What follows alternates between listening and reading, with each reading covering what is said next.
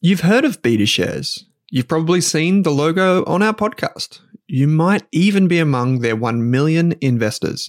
So you can imagine that I'm delighted to say BetaShares is the official ETF partner of the Australian Finance Podcast. With nearly 100 exchange-traded funds, you can go to betashares.com.au and immerse yourself in ETFs and unique insights covering all of the sectors, themes, core and satellite positions you could want. Think cybersecurity through the Hack ETF, robotics and AI with the RBTZ ETF, and uranium with the URNM ETF. The list goes on. To explore the BetaShares ETF range, visit betashares.com.au, read the relevant PDS and TMD on the website, and consider if the fund is right for you. BetaShares Capital Limited is the issuer.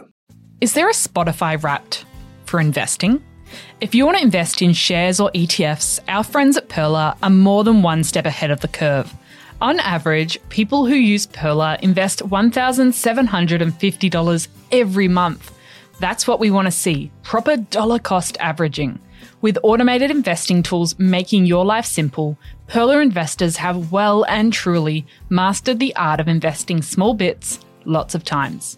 So, if you're ready to start growing your net worth in 2024, follow the link in your Spotify or Apple podcast player right now to discover how you can get started today. Hey there, here's a quick note. This podcast contains general financial advice only. That means it's not specific to you, your needs, goals, or objectives, so don't act on the information until you've spoken with your financial advisor. You'll find our full disclosure, disclaimer, and link to our financial services guide in the show notes.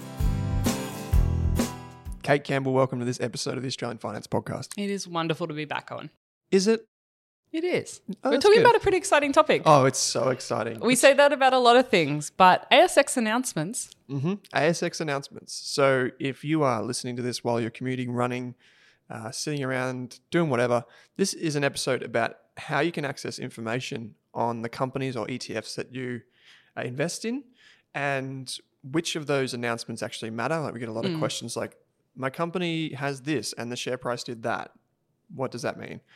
Even if you're just wondering, where can I keep up to date with my companies and how do I pay attention? What do I pay attention to? This is the episode for you. Yeah, and sometimes if the ETF or the share significantly moves in one day, it's often because an ASX announcement of something has happened. Maybe a distribution has been paid today. Maybe the company announced a new major contract. And so the first port of call, often, if something major happens, is to look at the company's ASX announcements. And so if you're on the train on your phone right now, you can head to the asx.com.au website, type in any company stock code, and scroll down and you'll see the ASX announcements section. So then as you go through, as we talk about different ASX announcements today, you can have a look about what we're talking about in real life. Yep. So that's the kind of centralized area, and we'll get to why that is what it is in just a moment. But you can also access the news and announcements by your companies. Typically in your broker, there's like a news or announcements tab. Once you find the company or ETF that you're looking for, many websites also provide these like Market Index, the Motley Fool, Stocklight, and a few other websites provide this type of information. Specifically today, we're talking about ASX announcements. So this is if you own Telstra, if you own the VAS ETF, anything that's got the ASX before its ticker symbol.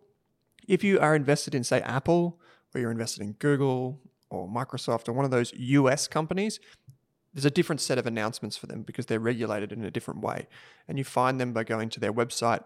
Stocklight once again has them. So does most of the brokers that offer international trading, but it's a little bit different. Today we're specifically talking about ASX or Australian companies. So Kate, what is an ASX announcement? So an ASX announcement is pretty much the way a company or an ETF provider communicates with investors and the market as a whole and keeps them informed of what's going on. So there's lots of different types of ASX announcements, and we've tried to group them into sort of 10 key categories for today to just give you a quick run through of some of the major ones. But it's really, so instead of the company sending you a letter every time something happens, they will release to the ASX. So it goes through the ASX office and then it will get posted to the website, and they'll be in a PDF format, and they'll pretty much say, okay, we've got a new director, or we've got a new major contract, or here's our annual report. So it's a fantastic place to go if you're exploring a new company to look at all of the history and see what's been going on. And even if you've got an ETF, you might be wondering, okay, what is the dividend date. So you can go through and have a look at the history of dividend announcements, and they'll tell you in those announcements all sorts of things, which we'll unpack a little bit. But it's just a way that companies and ETF providers and anyone else listed on the stock exchange communicates with you as an investor and the overall market and keeps them informed. Yep. So an announcement can happen for a company Monday to Friday, typically between, say, loosely say 8 a.m. and right up to, say, 8 p.m., depending on the hours and where you are located. This is interesting because the timing of the announcements also plays a role. For example, some companies that might not be operating as well as they should be will release an announcement after hours when everyone's switched off or on a Friday night. Yeah.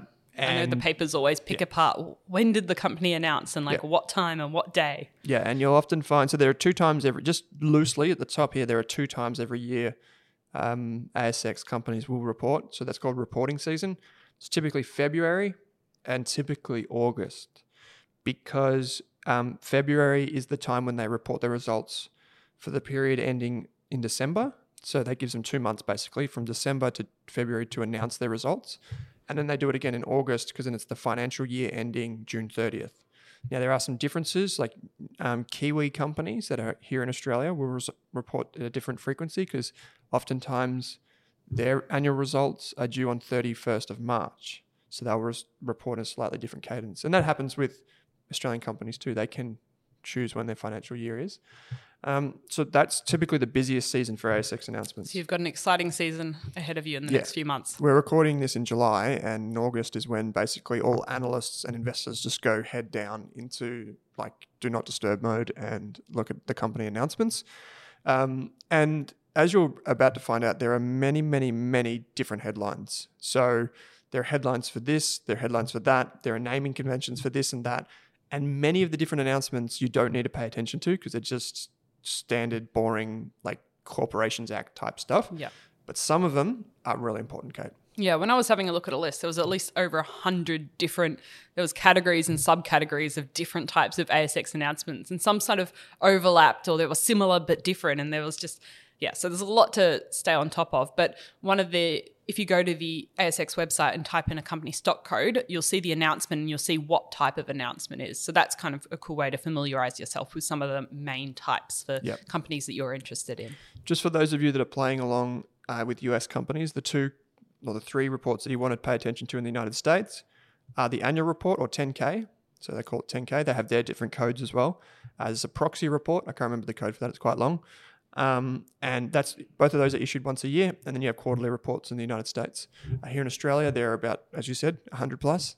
But Kate, before we get into it, the 10 probably most important of those, why do companies have to do this?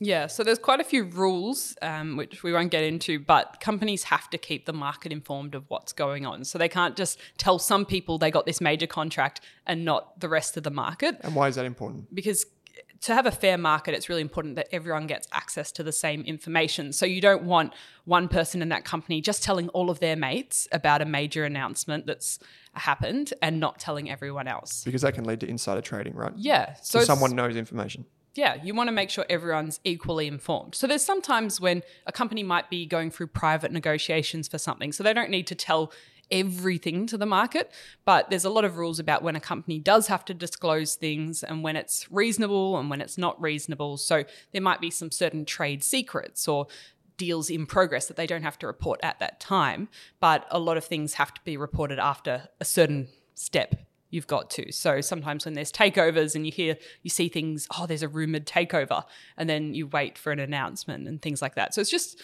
trying to keep the market really fairly informed, which is a lot easier now that you can access announcements. I can imagine back in our grandparents' day, if they were investing, it was quite probably hard to come by this information. You probably had to call your broker or get these announcements posted to you or something like that. Yeah, a lot of people got annual reports posted to them.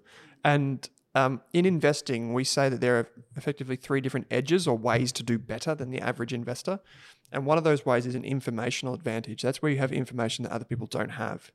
Now, if you get that information from an insider, so someone like the management team, an employee, or the CEO, or a board of director person, you actually, that would be illegal to act on that information because that's inside information which you are not supposed to have access to. And so this is why when companies meet with analysts, or when you call up a company and you're requesting information, they may not tell you everything, because if they tell you, they are legally obliged to tell everyone. And that can become a leaky ship if they share bits and pieces of information with people. One thing that we see as analysts is that if you meet with a CEO or a management team and they give you information which you think is not available in the public domain, you cannot act on it. You cannot share it. But interesting, the thing is, some particularly smaller companies will think they're doing you a favor by like giving you information which you could piece together or whatever. Like I still think a lot of fund managers in Australia wine and dine CEOs for this particular reason. So they give them some drinks or whatever and see how loose their lips get. But the reality is, you've got to think about it. If you're an investor from my side of the table, if they're telling me this information, what are they telling to the next guy that walks in the door? Yeah. So does that call into question their credibility and all that? But anyway, over a long period of time, the ability to use inside information or information that's not public and use that to your advantage has diminished, because markets have got more, I guess, careful, and more investors have access to more information thanks to the internet, and more cases are getting brought before ASIC or the SEC in the United States to say this CEO did something really bad, they're going to prison, they're doing this, or this analyst acted on that information and they've been punished. So more people are scared. More vocal when you go, okay, the company should have announced this to the market and they didn't. Yeah. Or they announced this when they shouldn't have. Social media is a great place for that. Yeah, so there's more activist investors pulling companies up when they do or don't do things they probably should have. Yep. So sometimes they might not announce a major contract properly or stuff with takeover bids. So I think that's important to be aware of. And if you're interested, I've got some resources in the show notes. But I think we should just jump into some of the key types of ASX announcements and maybe why they interest you as an analyst. Yeah, so the first one would be a takeover, or what's called a scheme of arrangement. So most of the time, companies, when they acquire another company, they don't just go to the ASX or to you as an investor. We're going to acquire Kate Campbell Limited, and that's the start of it. Normally, they've been in conversation with that company for many months beforehand, or they're intimately familiar with that business. Now, what happens is there's typically what we call a data room. So this is like maybe what you see on the movies, where my people would speak to your people, Kate, and they would sit around a boardroom table, just like this one that we're sitting at now, and they would go over accounts and they would go over strategy and different people within that business to determine, okay, is this company worth acquiring or not? And that's what we call the data room. And typically what happens is once you go into that room and you're part of that conversation, nothing can leave that room. You cannot talk about it. You cannot share information that you learn during that conversation. And so, companies have that conversation, and sometimes it ends in nothing, or sometimes it goes ahead and it becomes something. But typically, a lot of the real nuts and bolts of the data room is done after a deal is announced. They might just have like a quick look at the information that's available to them, look at the publicly available information, and then make the announcement. And typically what we see after this announcement is if a company is being acquired, like let's say I'm acquiring your company, and let's say your company shares trade at $1. Typically what I have to do is, if I want to buy your company, I have to convince all of the shareholders to sell their shares. So how do I do that?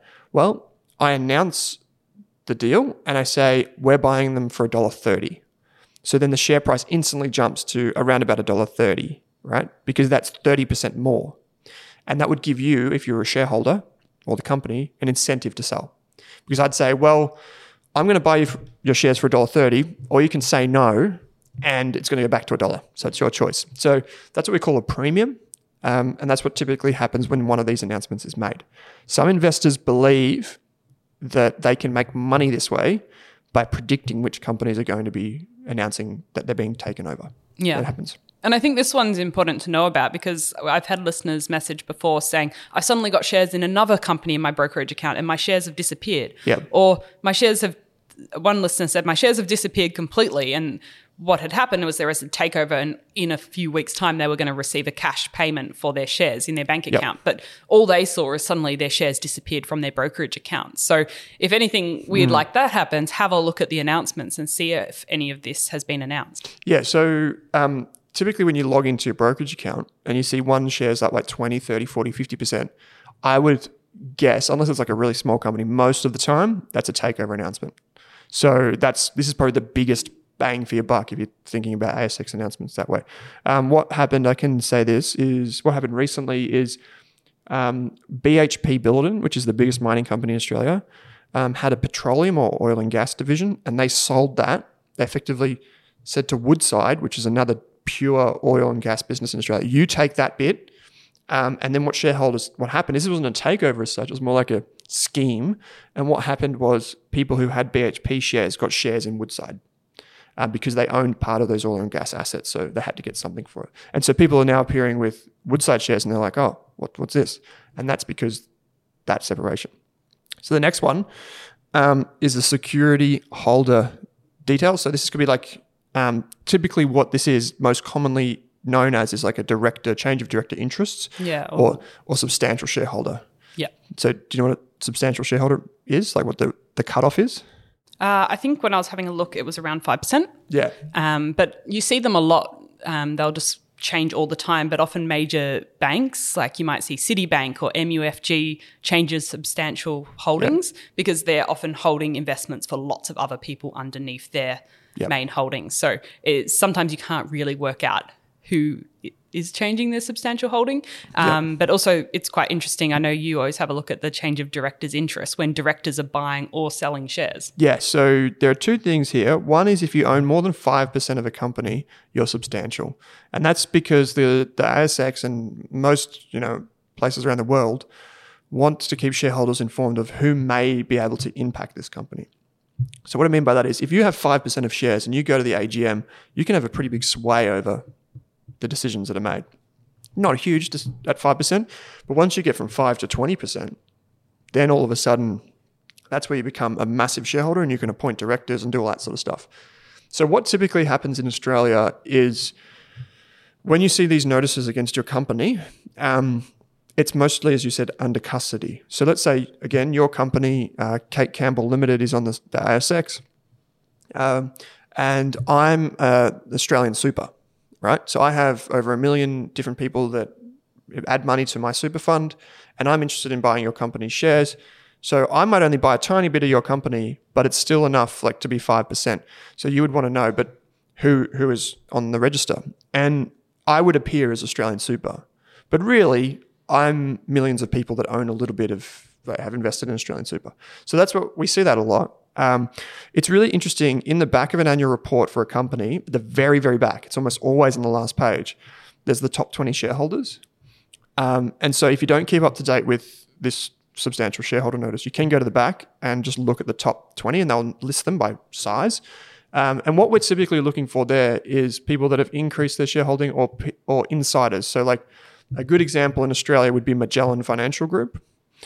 And you'll see if you go to the back page of Magellan's annual report, you'll see that there are two shareholders that seem to own quite a bit. That's Hamish Douglas and Chris Mackay, and they don't hold them directly. Yeah. So sometimes you have to do a bit of digging because they have it in a family trust or a company with a name that has nothing to do with their name. So you might, often people have written articles and mentioned that name or the company, or people have like speculated in forums. So you can kind of dig a bit deeper or download the ASIC extract and try to work out who owns it. But it's quite interesting to always, I like having a look at who are the top 20 shareholders and sort of diving into that. Yeah, the other really popular, the really well-known one is in the Fortescue Metals Group, FMG annual report. There's Minderoo, which is the holding company for Andrew Twiggy Forrest, the founder of Fortescue.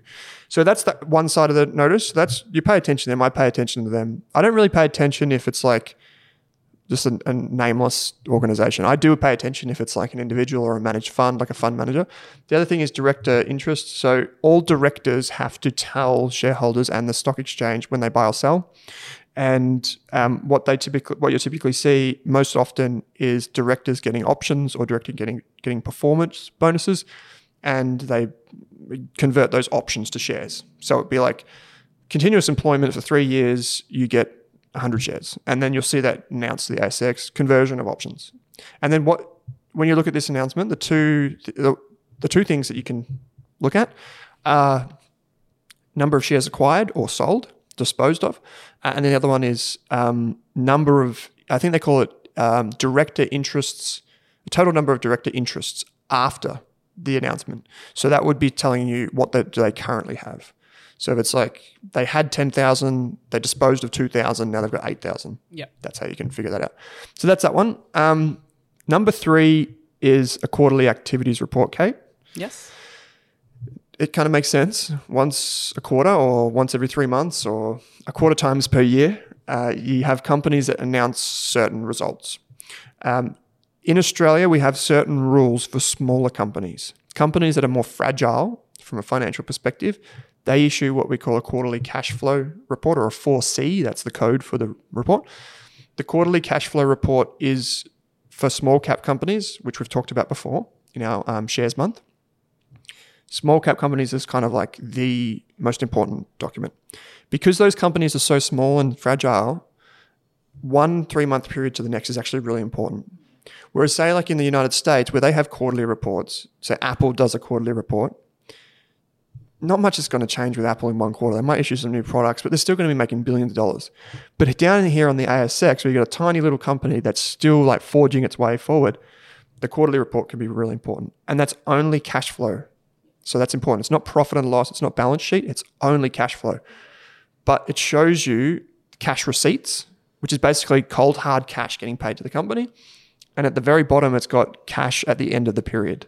So you can see, you don't have the full balance sheet, but you know the amount of cash that they have. Just real quickly, I don't want to get too nerdy on this, but what I would look at is this company making cash? So that's at the top, cash receipts.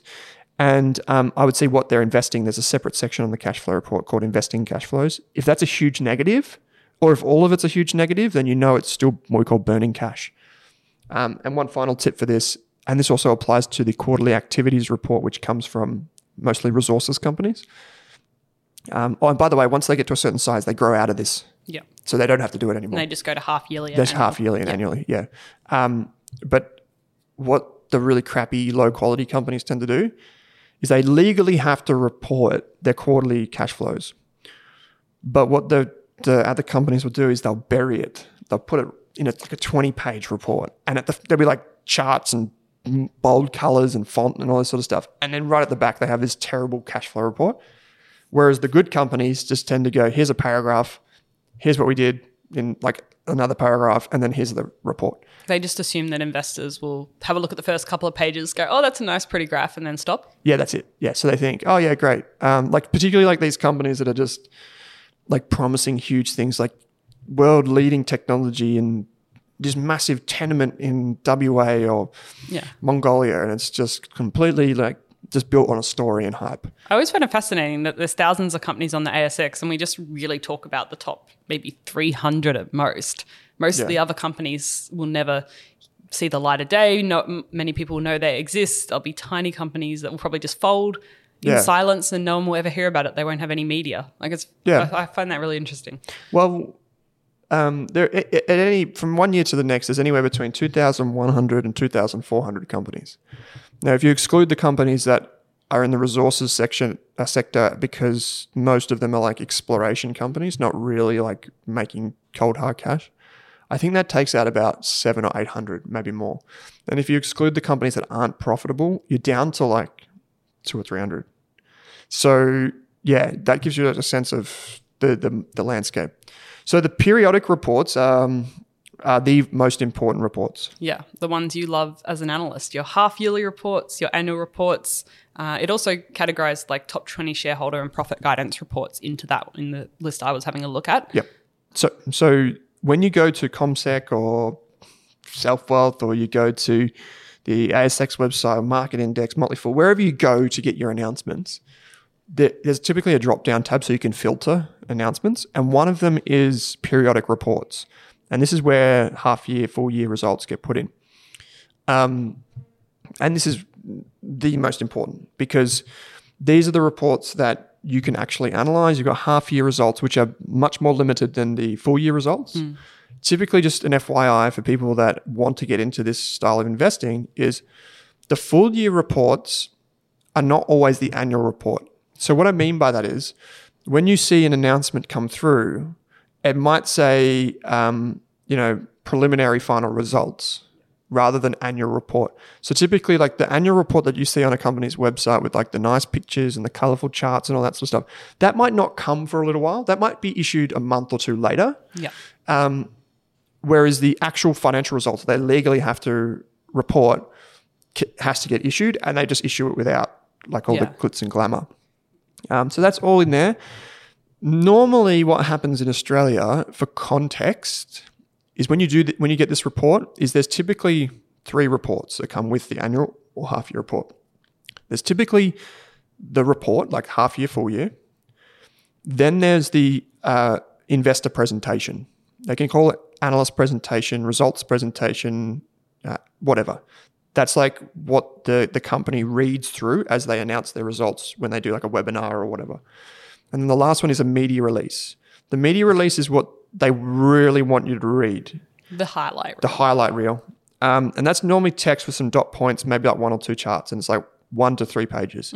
They make that small and easy to consume because that's what they want you to know. That's the PR side of investing. That's what they want the media to comment on. Yeah. They don't want them to look at the actual annual report, which might have the actual cold hard numbers. But those are the 3 things. I typically read all 3 of them. And when I sit on an analyst call, so when good companies do the half year annual results, they'll have a webinar via Zoom or whatever, and a link there. And the CEO and chief financial officer and whoever else will be sitting there reading and explaining the investor presentation.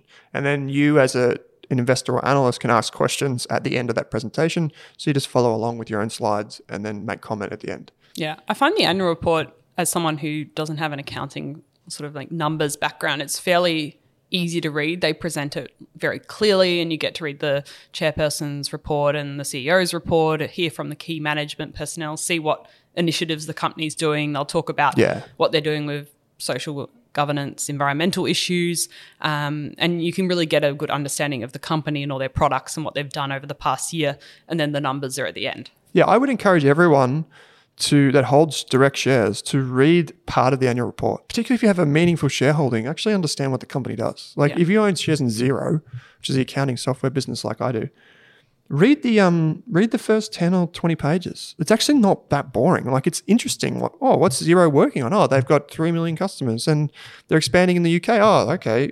Tax is normally pretty boring, but this chart makes it sound simple. I see why they're doing that. And they put a lot more effort in the annual report than the others to make it really clear and understandable. Yeah. Because that's the thing they think everyone will read. That's it, yeah. And most of the time, to be honest, most of the time people read annual reports, and it doesn't matter if you're a new or experienced investor, they read an annual report and they walk away and they think, oh, there's 2 or 3 things that are key to me. Xero is a software company. It seems to be growing in the UK. Cool. That's basically the takeaway. And they've got a new CEO, don't really like him or her, whatever. That's basically the takeaway. And that might be what you take until the next report comes out. And you'll be like, oh, they actually made better progress than I thought in the UK. That's fine too. So you don't need to memorize everything from the report. The next one, which is one that always stings a lot of people, the next announcement, it's about basically when a company chooses to change its capital structure. So what I mean by that is they make a decision that they're going to do a capital raising, which is where they sell more shares. They're going to do a share issuance. There's a thing called a placement. A placement is when a company sells its shares, but it's selling the shares only to institutions. So you don't necessarily get the chance to buy more shares.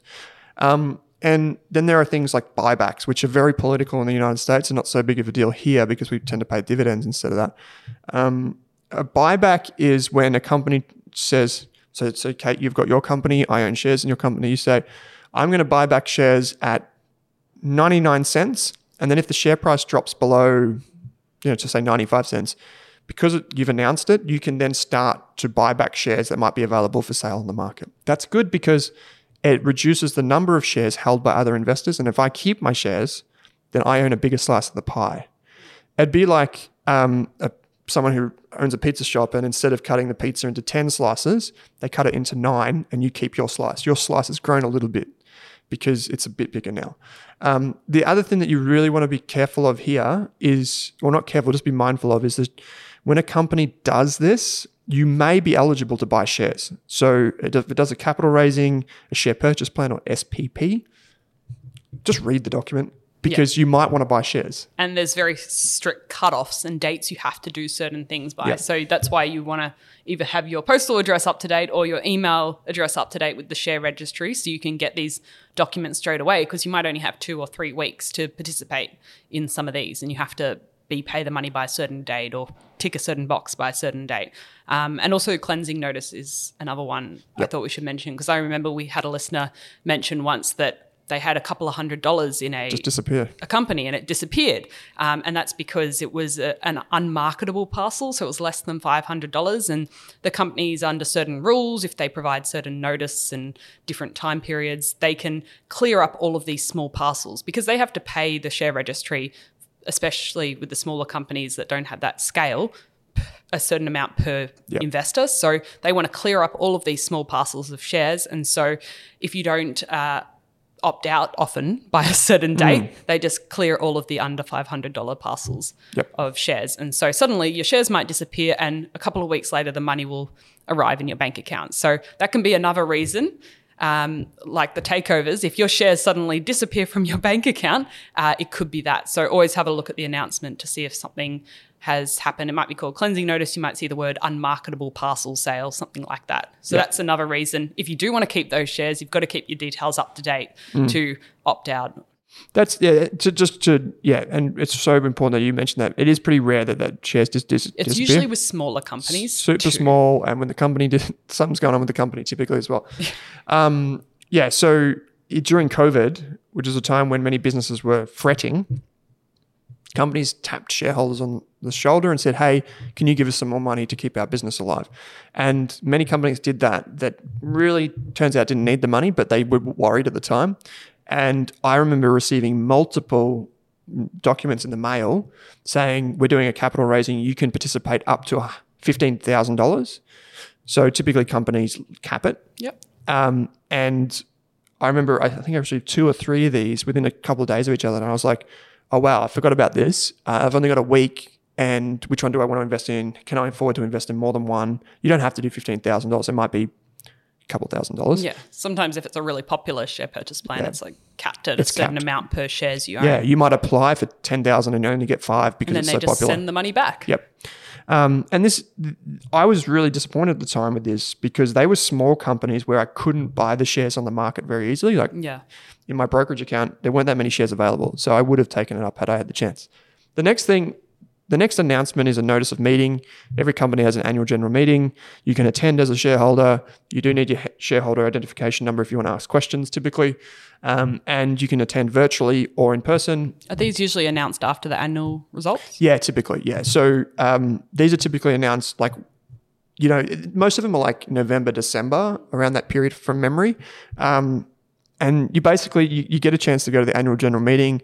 There's the formal part of business, which is like, director seeks reappointment, and this takes 3 to 4 hours or something ridiculous. No, not that long. It takes sometimes there's speeches. They'll say, we recommend you all vote for this director. And by proxy, the chairman or chairperson votes in favor of blah, blah, blah. But you get to vote on some of these things. Oh, yeah, you do. Yeah.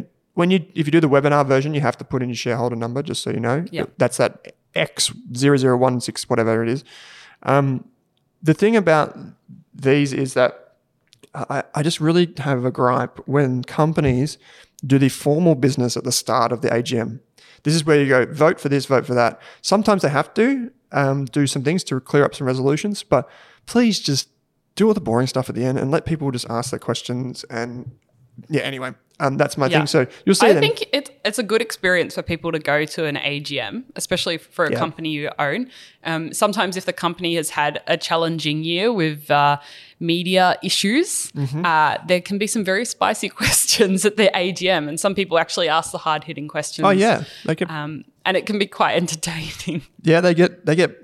This chairperson and board of directors and the CEO get grilled, and rightly so. They have to answer the questions. If you go to some of the major bank AGMs or some of the big mining companies, there's often like activist investors or people that will buy some shares because they want their view to be heard. So it's quite interesting, but it's a good way to see how the management team respond to questions as well. And do they actually listen or they're dismissive of questions?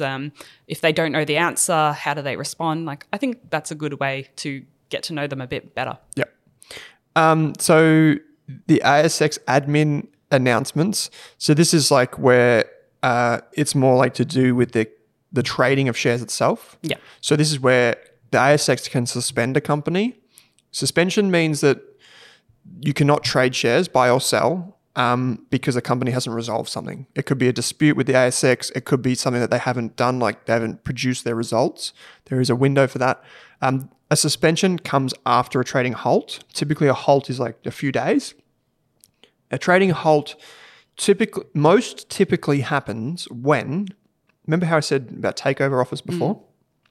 When there is an announcement about a takeover offer pending, the company knows that they're potentially going to receive a takeover offer, or they're going to make an acquisition of another company, and they're worried that some investors might learn about that before the rest of the market. So what they do is they suspend, or they halt trading. They request the ASX. They'll say something like, Kate Campbell Limited requests the ASX halt trading in our securities until the earlier of Wednesday or the release of an announcement due to a takeover offer. Yeah. And that typically happens like anytime during the week, and typically a trading halt happens in the morning. The other really popular reason a trading halt happens is for a capital raising. We're going to sell shares where haven't done as well as we thought. We need to get more cash in the business to fund the growth. And that allows the company to go to large investors and say, hey, we need some money, organize that, and then come to the ASX and say, we need X amount of dollars as well. Yeah. So if you look at your brokerage account, you see during market hours, so sometimes people have messaged and say like on Saturday their shares aren't moving. So market's closed on Saturday and Sunday. Yep. But public holidays if they're Yep. national. But if you log in at Monday, it's 11 a.m., it's not a public holiday, and for some reason, all of your other companies are going up and down and one's just staying still, and you click on it and there's no trading history, no buys or sells have gone through, you might be going, oh, what's going on? Why is the price not moving? And then you scroll down to the ASX announcement section and you see the trading halt update. So that's good. You can click on that, find out if there's any more information in there. But that's usually a common reason why the company's not trading that day. Yeah, and that's a lot of people get freaked out with trading halts. They can be good or bad. Sometimes it's like flip a coin, and if the market will react positively or negatively. This is very common to see a company halted for a short window. The only time I've seen a suspension go for, say, months is when something really, really bad has happened and the ASX believes that investors are not fully informed. So this could be because the company refuses to publish its financial results. It could be because there's a legal dispute with the ASX itself. It could be many different things. And I have seen companies suspended for weeks or sometimes months. Wasn't there a company a few years ago trying to sue the ASX for putting in a trading halt? Well, maybe. That happens quite regularly because the ASX, like the people at the ASX you made are us not look silly. bad by putting us in a trading halt. Yeah, I think that's still ongoing. But the ASX is not silly. The people at the ASX are not dills. They know when a company is doing something dodgy, and they will poke and they will prod and they will try and find out what's going on and ask questions in a particular way to try and catch out management. And that's where we lead to the next one, which is an ASX query. Yeah. Otherwise known as a speeding ticket, Kate. Yeah, I find those are quite interesting when the ASX says, hey, why is your price jumped up 50% today? You haven't made any announcements. We can't see that there's anything material that should have changed your share price. And they're like, okay, maybe they'll put them in a trading halt and give them a price query and say, okay, you've got a certain amount of hours to respond to us and tell us, is there information the market should know about that you haven't announced? There's a whole heap of questions. And when I was having a look, they said, in general, a price query will result in one of 4 outcomes. And that's an announcement's not required, so a no news response. An announcement is released by the company, a news response. So the company goes, oh, yeah, we have to announce this thing. Yeah. It should have been announced a little bit earlier, but someone obviously leaked it. A company requests a trading halt and then they have to make their announcement, or the ASX might suspend the stock from trading. So the ASX says, you've got to answer all these questions and tell us why your company has gone up 50% or down 50% this day and you haven't made an announcement. Yep. Because typically, if there's no news, the company shouldn't do something that dramatic, should it? No, so it shouldn't. So most companies should trade between 0 and 5% negative or positive most days of the week. Sometimes there are big announcements where companies have deals to announce or takeover offers, or there's a capital raising coming, or something is coming.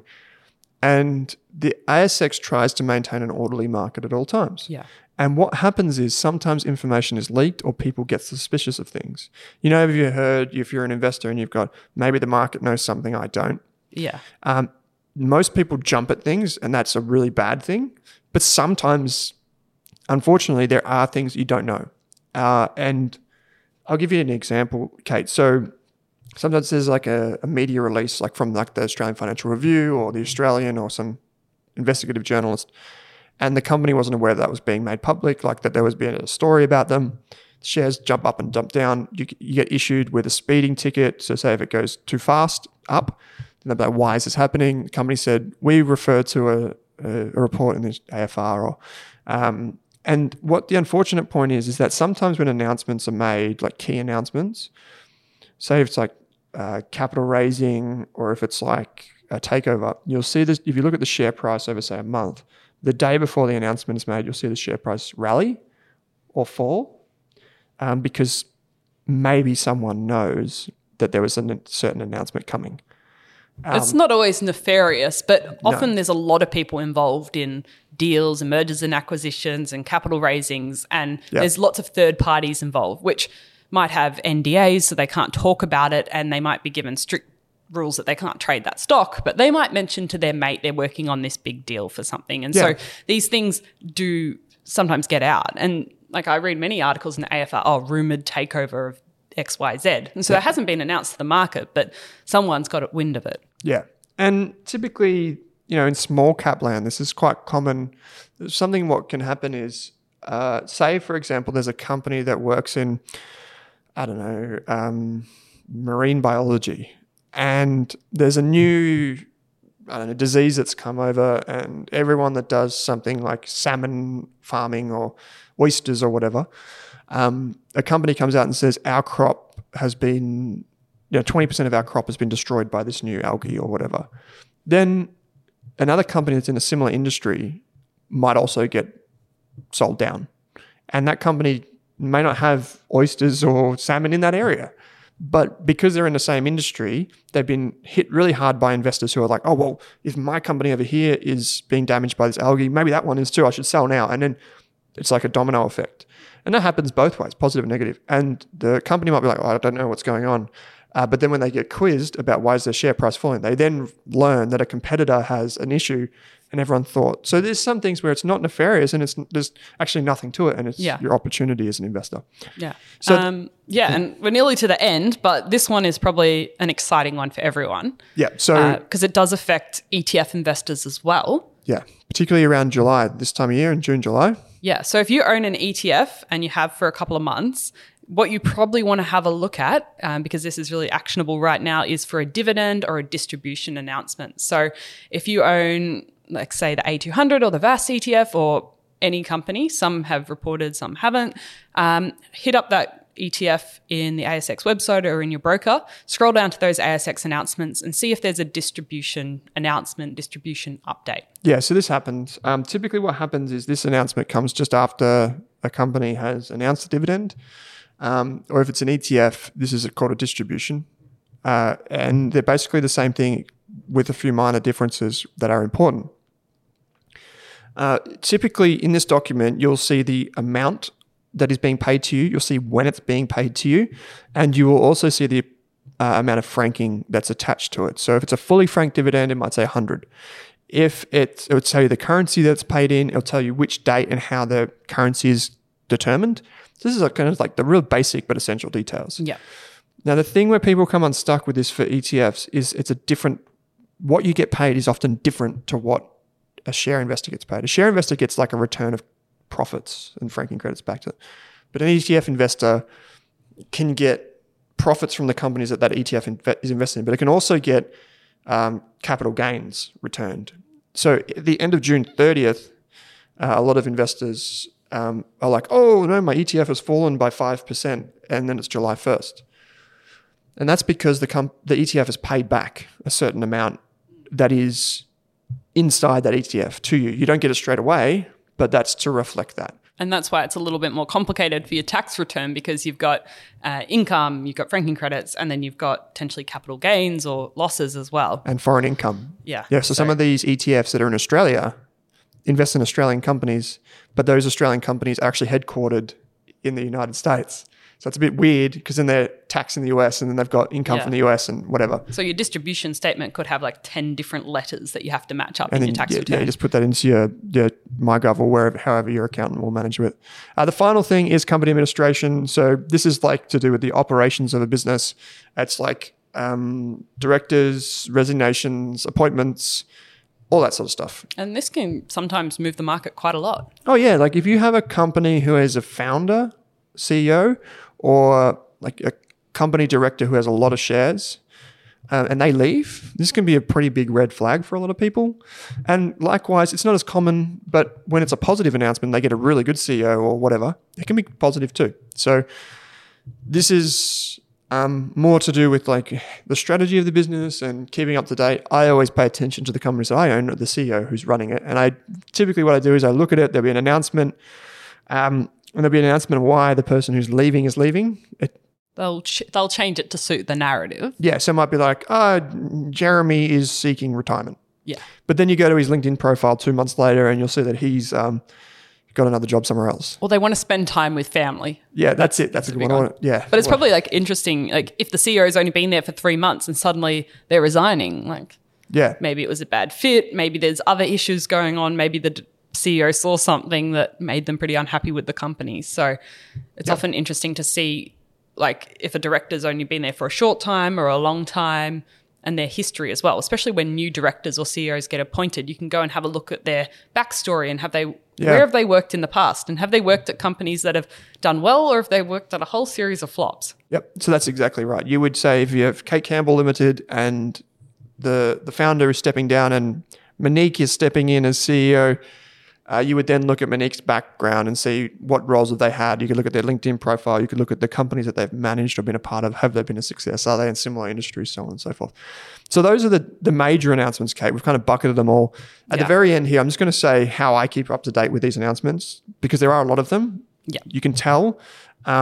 Most of them, like for our members, I have to keep up to date with them and read all of them. But many investors don't need to read them all. You only need really like quarterly reports and the annual results. And then the other ones you just skim read to see, okay, new director, new this, new that, whatever. And small companies don't have announcements every single day. There might be one a week, or there might be a gap for a while and then suddenly 3 at once in reporting season. Yeah, you want the best companies to just give you matter-of-fact results. So none of this gloss and really shiny documents. Just tell us the results. Some companies over-announce, I think, really small things. Just because they're trying to manage their share price. Yeah. So they might wake up one day and they'll be like, oh, our share price is down. Let's put out something positive. Let's try and say something. Yep. And one thing we didn't actually mention was there is a difference between two different types of announcements. There's material announcements, and then there is just ongoing disclosure. Yeah. Material announcements are where the company actually believes it will have a material or significant impact on the share price, positive or negative. So like financial results. The ASX website puts a little $sign next to it. Yeah, or something that's got like a red mark next to it, so you know if it's material or not. So the way that I keep up to date with ASX announcements, just quickly, I use the Stocklight app. It's made by my friend Jason. It does ASX and global shares. That's why I like it. I use the CommSec app. Even if I don't trade through CommSec, I just download the app and have an account. Yeah. And it sends me push notifications. I think you can do it now with Stake as well. I'm not 100% sure. No, the CommSec's quite good because you can customize. I only want this type of announcement, or I only want to know if the stock falls this much, or certain things like that. And because you can have a brokerage account for free with CommSec, you can just have that account specifically for announcements, because I think the data sources on CommSec are pretty good. Yeah, they are. The way I actually don't log into my brokerage account to get the ASX announcements. I actually go to Market Index, which is just a third-party website that has announcements. And it's good because their announcements page with the PDFs, it's the same as the Motley Fool one, by the way. The PDFs, when you download them, you can highlight and edit, whereas with the ASX announcements, you can't, because they're like protected. Locked files, Yeah, locked files. And then for news and announcements, I typically stay up to date with like our website, RAS Media, or the Motley Fool, or even the AFR and Sydney Morning Herald have like a live markets page where they summarize the key announcements. So that's a good site too. Like if you want to learn more about a takeover announcement, the AFR will often have like 10 different articles. I remember the BHP website when you were talking about, there's probably like 100 articles on that whole thing. There'd be so many, yeah. Yeah. If you want to unpack those a bit more, that's a good place to go. Yeah, that's it. So if you've made it through this podcast, it's great work to you. Like there are a lot of different announcements to be digested, I guess, when you're investing in shares directly or even ETFs. Many of them you won't need to keep up to date with all the time, but just having an understanding of the basics of each one, familiarizing yourself with the quarterly reports for cash flow, half yearly and annual results are really important. And also just remember to read those capital raising documents, so the share purchase plans or whatever, because you may miss out on the potential to buy shares. And if there's an AGM where you have the opportunity to vote. Yeah, AGM, you can vote. So, and I think that the ones that we were talking about this before, the ASX queries, when they say, why has your share price gone up? And the company responds with no. And then 2 days later, they come out with an announcement that was clearly known about a few days earlier. That's a bit unusual, we'll say. But if you want to learn more about this, you can enroll in our share investing courses, the Get Started Investing course on Rask Education, and the Value Investor program. I actually teach people how to read annual reports. And we actually, with the cohorts, actually read the annual reports together and look at what's important in those annual reports. So that like hours and hours of videos there explaining how to look at these results and how to find companies and whatever. So that's available on Rask Education too. And that's about it. And this is a great thing you can learn more about with the free resources, and just going to the ASX website, pick a company you're interested in and follow it for a while, read their history, and then get familiar with all of these different types of announcements. Like this is a great project. If you want to spend the next month learning about ASX announcements, all the information's there. You can just read lots of different ones and see what gets mentioned in each type and what the reaction was prior, post those announcements. Yeah, we'll have show notes, Kate. I think we should include many of these resources because they will help people. If you do want to dig deeper into this, you can even just bookmark the page and then come back to it to be like, I saw this, what did this mean? And you can come back to this podcast in the show notes and it will explain what it means. Most of the announcements, when a share price goes up or down, go to the announcements tab as your first point of call, see what's in there, try and understand it. If you can't understand it, go to the show notes and there'll be an explainer for it. So Kate, this is a bit of a deep dive for share investors. Something a little bit different. ASX announcements. Thanks for joining me. No worries. Thanks for listening. Thanks for tuning in to this episode of the Australian Finance Podcast, where our mission is to improve the financial futures of all Australians. If you'd like to learn more, create a free account at rask.com.au/account to download free episode workbooks, bonus resources, and take our amazing free personal finance courses. You can also join our online community by following the link in the description. If you enjoyed the show, what we'd love is for you to leave us a snappy review on iTunes. And you can follow us on Twitter and Instagram at Rask Australia. Kate and I are also on both of those channels.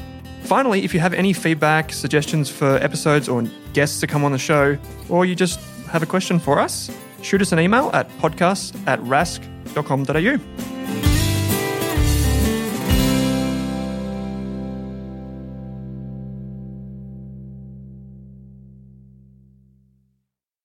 Are you thinking about starting your wealth creating journey, but not sure where to put your hard-earned dollars? InvestSmart can help. InvestSmart offers a free quiz that makes it easy to find the right InvestSmart ETF portfolio to help you reach your goals. Just visit investsmart.com.au and hit Get Started. Answer a few simple questions about your goals and how much you want to invest, and you'll get a tailored statement of advice with a portfolio recommendation. You can visit investsmart.com.au for a no obligations free statement of advice. This ad is brought to you by InvestSmart Advice, AFSL 334107. For more than a decade, I've been hunting for the best investors and their methods, strategies, and tools for investing. After years in the industry, countless books, a few degrees, and 1,000 podcasts and live shows, I've rolled this accumulated knowledge into something called Rask Invest. If you've ever heard me talk about a core and a satellite, active and passive, true long-term compounding, or you simply want to know exactly how I would invest, now is your chance. Rask Invest is our new investment service, designed for all types of investors who want professional management of their core portfolio at a low cost from a team they trust. Rask Invest helps you automate your wealth creation and passive income. simply click the link that says Invest with Owen in your podcast player to join one of our live platform walkthroughs or book a call with us. You can also view the Rask Invest PDS and TMD and get invested with me.